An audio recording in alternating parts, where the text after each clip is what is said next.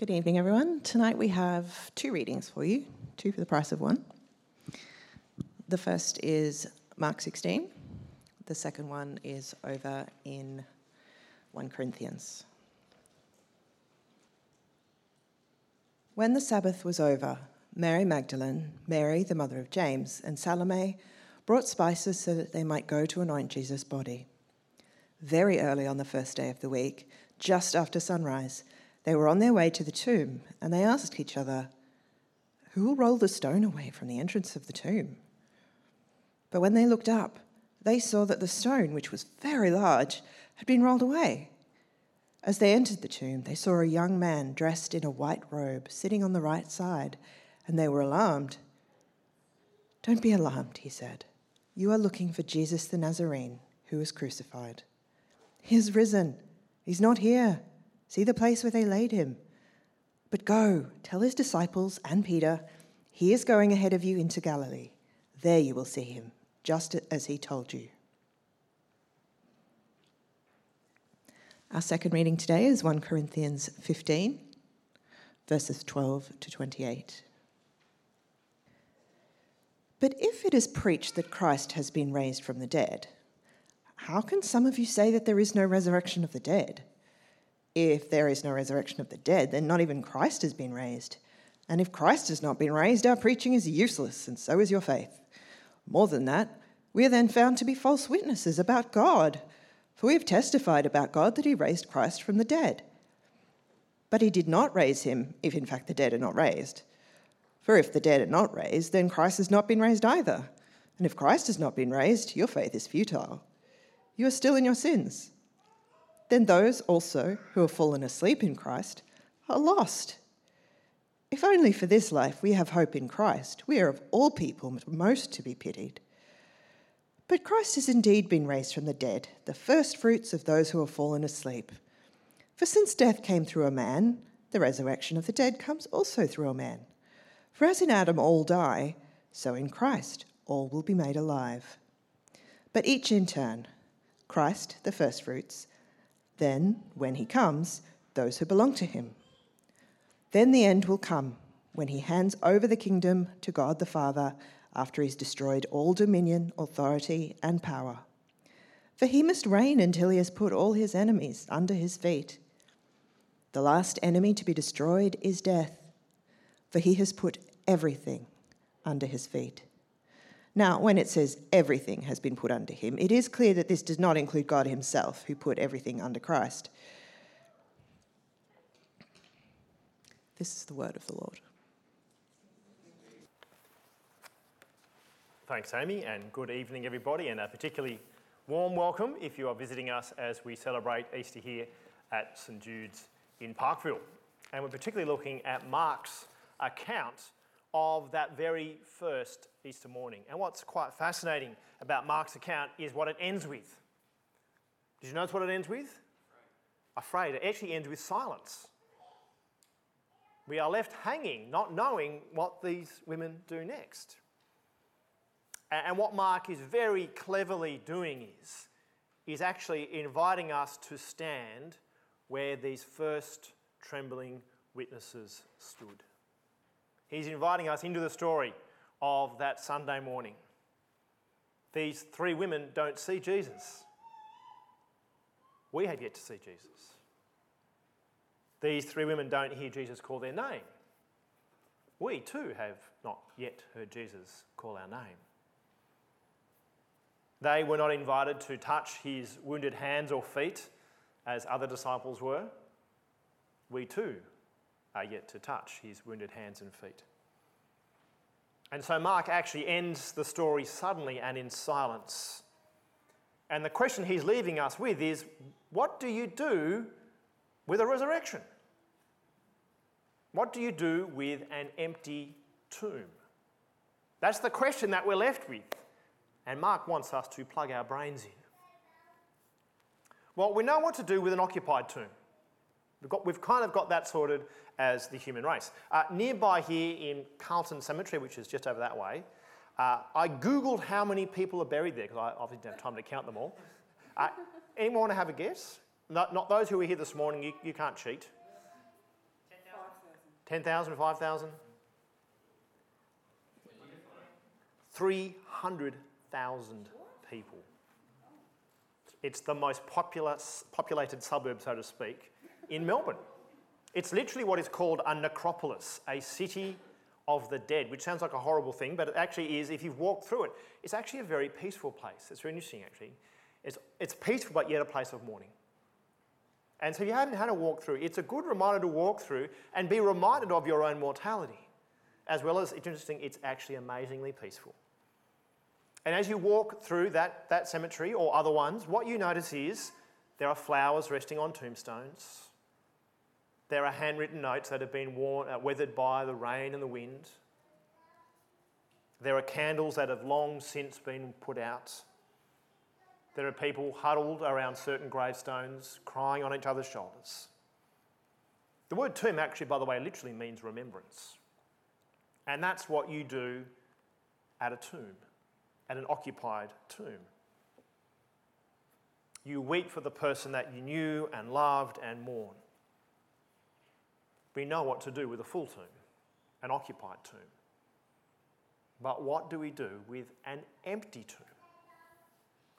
Because that's what Easter is. Easter is responding to an empty tomb.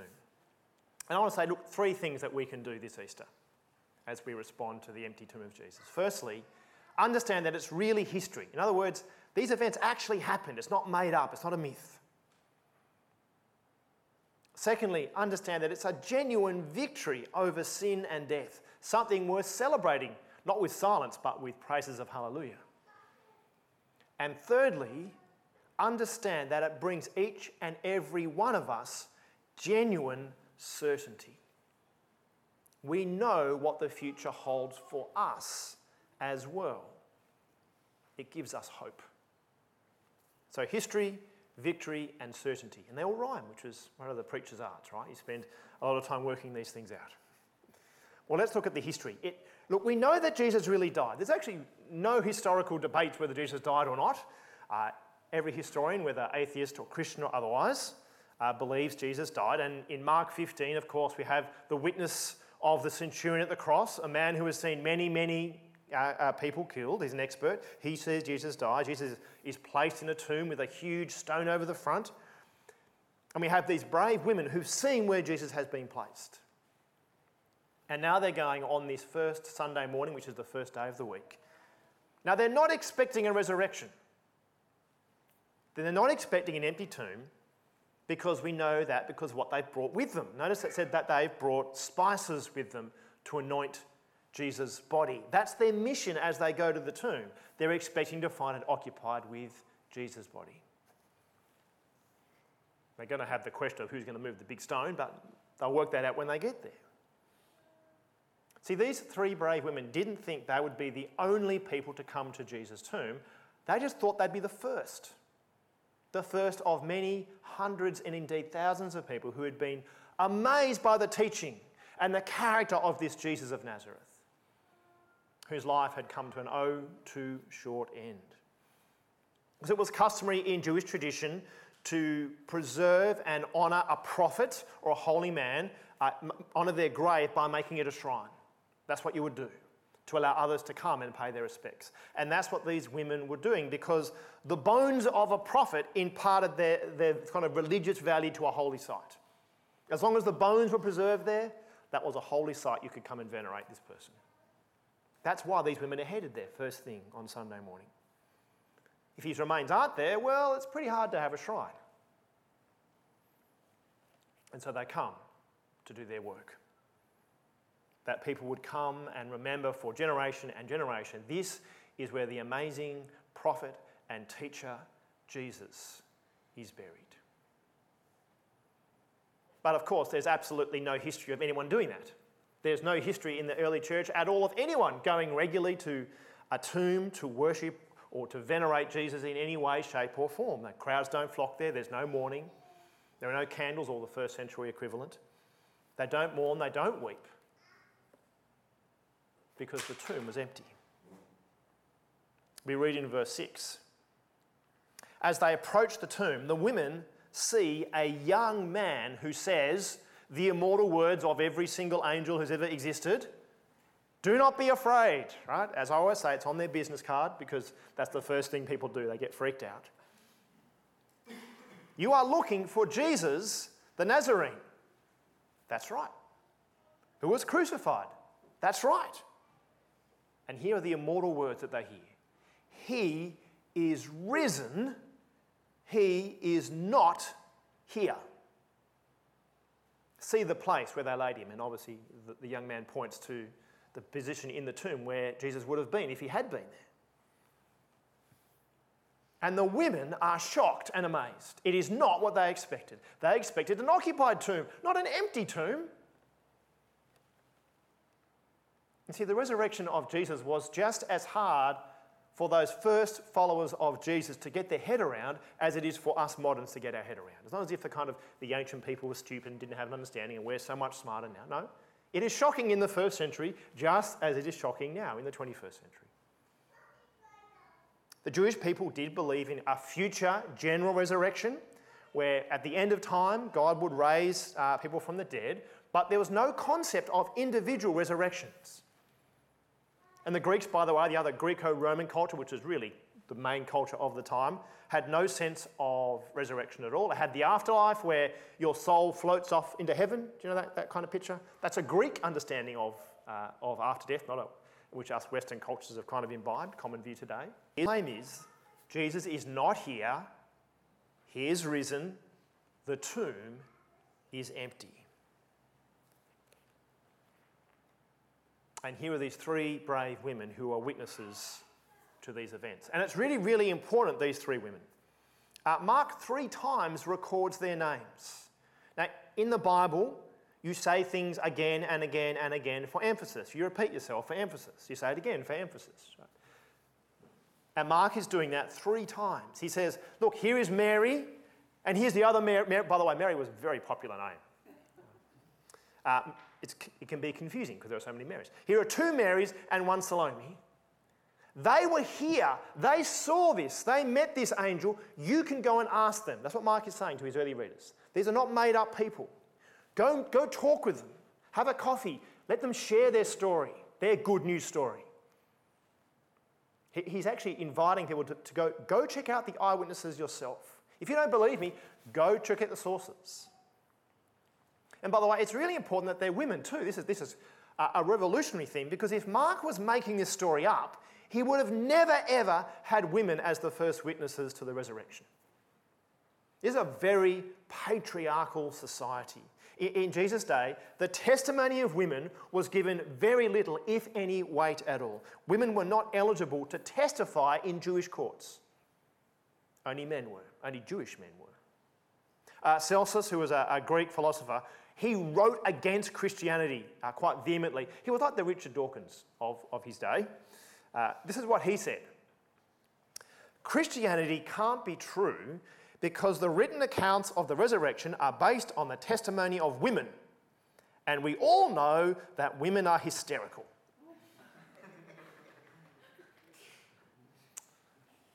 Right? This morning, about 3 women at the very front all laughed. I said, don't encourage him. That's amazing, isn't it? And this background is actually really important for 2 reasons. Firstly, it's a reminder of Jesus' kingdom. The kingdom that Jesus brings in turns the system of his world completely upside down. Jesus radically affirms the full dignity of women. He gives them, and not his male disciples who have fled, by the way, the vital value of being the first witnesses to the risen Lord Jesus. What an extraordinary honour he gives these 3 women. See, if they were cleverly devised myths, then women would never have been given the role as witnesses.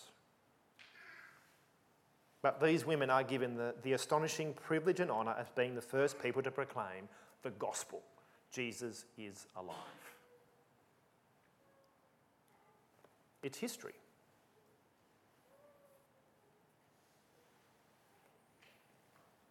Secondly, it's also a real victory as well as being history. Jesus is not just another dead person who gives us really good advice on how to live a good life. He's not an influencer. That's the modern phrase, right? Not that I follow any, because most of the advice they give wouldn't work for me. I'm too old, too grumpy. And by the way, what's good advice anyway if you end up dying? It doesn't really help you in the long run. The biggest problem we have. In fact, Jesus knew that we couldn't be good enough just through teaching, and he knew that we needed a bigger issue to deal with, the problem of sin. And through his death and resurrection has won, given us the victory over death. This is the great victory of Easter. The women were shocked and surprised, by the way, weren't they, that Jesus was alive? And to be fair, you would too, I reckon, if you'd turned up that morning waiting to embalm a body. But of course, Jesus had actually promised beforehand 3 times, once again that 3 times thing, in Mark's Gospel, that he would die and been raised to life again, in Mark 8 and then Mark 9 and then in Mark 10. 3 times. Now, to be fair, promising that you will die is not that difficult. This evening I declare to you, I'll even promise that I will die one day. Right? Not today, hopefully. Unless Jesus returns, that's true. Well, put that caveat one side. Thanks. Your good theology has ruined my point. Unless the Lord returns, yes, in which case, amen to that. But barring that beautiful thing, I will die. Not difficult to make that promise, right? But Jesus promises not just to die, but to defeat sin and death by dying and being raised to life again. Now that is an entirely different promise. To say, I'm going to be raised to life again. That's a pretty bold promise. You want to be able to back that one up. And I reckon most people would be pretty cynical. But of course, Jesus is here to address the problem of death. Now, I've sat with people on their deathbed. I've comforted people as they've mourned and grieved the loss of dear loved ones. And you may personally know that just bitter, deep, horrible pain that death brings. The separation and brokenness of that relationship is just awful. It is terrible and inescapable. And the Bible says that it's the result of us living lives with no regard for the one who made us. The result of our sin. And because all of us sin, all of us face death. And no matter how much we fight death, it's an enemy we can't defeat by ourselves. We have some very bright medical people in our congregation. We have doctors with PhD, so they're doctors, right? Is that a thing? Can you call doctor? Anyway, they are working on the cutting edge. There are diseases we can cure. There is treatment we can give. But yet, we have yet to find the solution to stopping human beings from dying. We can't, it would seem, stop death from winning. Our bodies fall into disrepair and fail. And if you're someone who's been through injury or illness, you may be well aware of the fact that things don't quite work the way they used to. Or maybe other things work more than they used to. I'm not sure what the thing that's not working, right? Over-functioning, under-functioning, glasses, right? A whole lot of things. They are a reminder that our bodies are breaking down slowly. But there is only one man in history who has demonstrated the absolute power and authority over death. Jesus. Who not only, by the way, raised others from the dead, extraordinary, but came to earth, died on the cross, took the punishment that we deserved, and in doing so restored our relationship with God and defeated death. How do we know he defeated death? The answer is because he rose again. That's the proof. If you say, I've defeated death but remain dead, not that convincing, to be honest. You claim to defeat death and then are resurrected from the dead? Well, all of a sudden this becomes a real victory. This is what we have in our 1 Corinthians reading, 1 Corinthians 15 verse 17. Paul argues here He's a good lawyer. He's saying, well, if Christ has not been raised, in other words, if Jesus didn't rise from the dead, if the women went to that tomb and found it occupied and did what they came to do, your faith is futile. Your faith is, you're wasting your time. You are still in your sins. Even though, then those who have fallen asleep in Christ are lost. Oh, by the way, fallen asleep isn't just what happens in my sermons. It's a polite way of saying dead. It's just Paul being polite. He's saying there is no hope for people who have died if there is no resurrection. It's a dead end, literally. Then he says it really bleakly in verse 19. If only for this life we have hope in Christ, we are of all people the most to be pitied. Christians are a waste of time if there is no resurrection. But Christ has indeed been raised from the dead, he says in verse 20. But Christ has indeed been raised from the dead. He wants to emphasise it. The first fruits of those who have fallen asleep. See, brothers and sisters, that is why today is such a beautiful day, because Christ has indeed been raised from the dead. Your faith isn't futile. Christ's victory is complete. And that's why we celebrate. Death conquered, sin conquered, Satan conquered, the wrath of God satisfied. A perfect relationship with your Creator.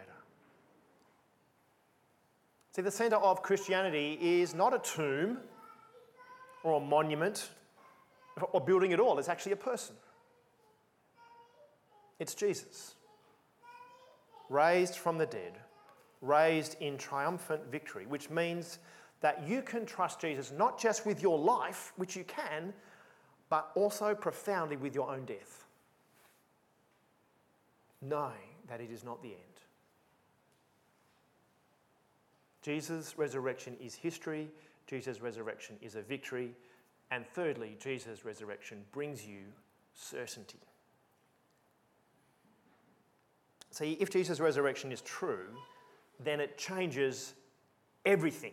It changes everything. Not just today, it changes everything. I think one of the reasons that we often find this world so hard and so difficult and so stressful is because we think that this broken world is the only world that we're ever going to have.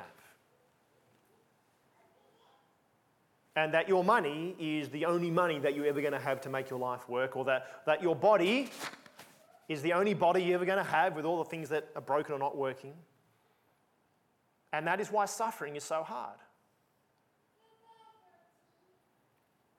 That's why injustice is so hard. It feels like we've only got the next whatever years it is to make it right. And that is why hope is so important. Not blind hope, not kind of just wishful thinking, but a certain hope, knowing that Jesus has been raised from the dead. It means that you can know for sure that things will get better. Now, one thing I've noticed, not just about Melbourne, but particularly in Melbourne, is today's a very good example. You go outside and you feel that one drop on your shirt and you think, I should have brought my umbrella or my puffer jacket again, right? How many puffer jackets do I have? I've got a lot because I live in Melbourne, right? Why do I think that? Because I know as soon as that first raindrop hits me, guess what's going to happen? It's Melbourne, right? More raindrops are coming. It's the very first one that it says, guess what? More are coming.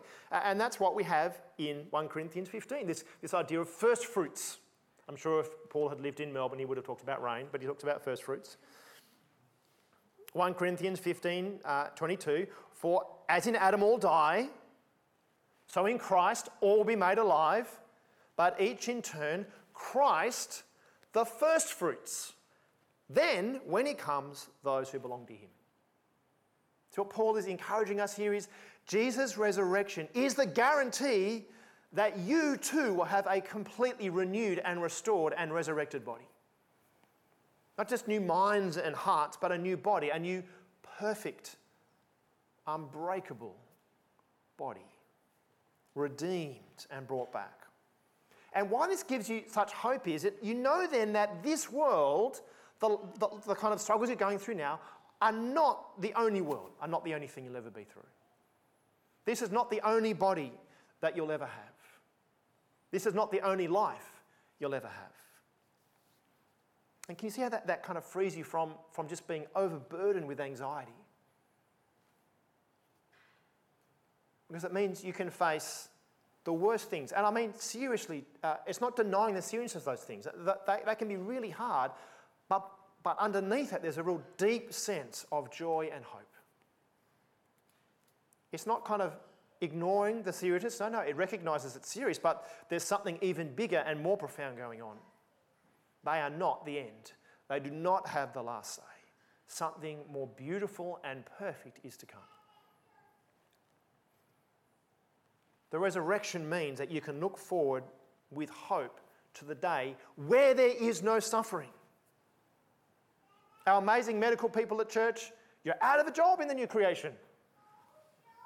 Lawyers, out of a job. Right? That's a good thing, by the way. Not because we don't like lawyers or doctors, they're awesome, but because it means things that are broken and no longer are all restored. Judges, you're out of the picture as well. Why? Because there is no more injustice.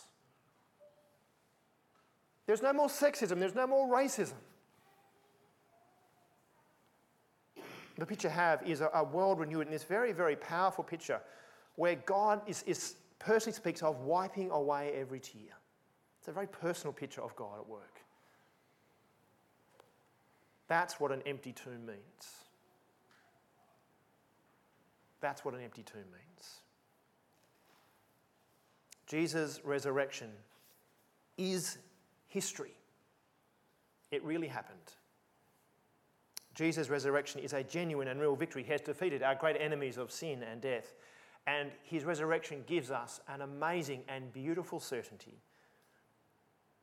that this world is not all there is. There will be a new heavens and a new earth. We will live with our King, our resurrected King forever. Let me pray that we will cling to this beautiful truth as we await his return.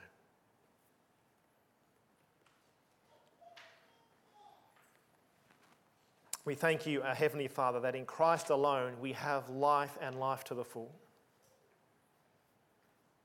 That in Christ and Christ alone we have the one who died for us. That in Christ and Christ alone we have the one who has been raised to life, which has given us the victory over sin and death. And that in Christ and Christ alone we have the unbreakable and eternal hope that is found only in you. We pray this in Jesus' name. Amen.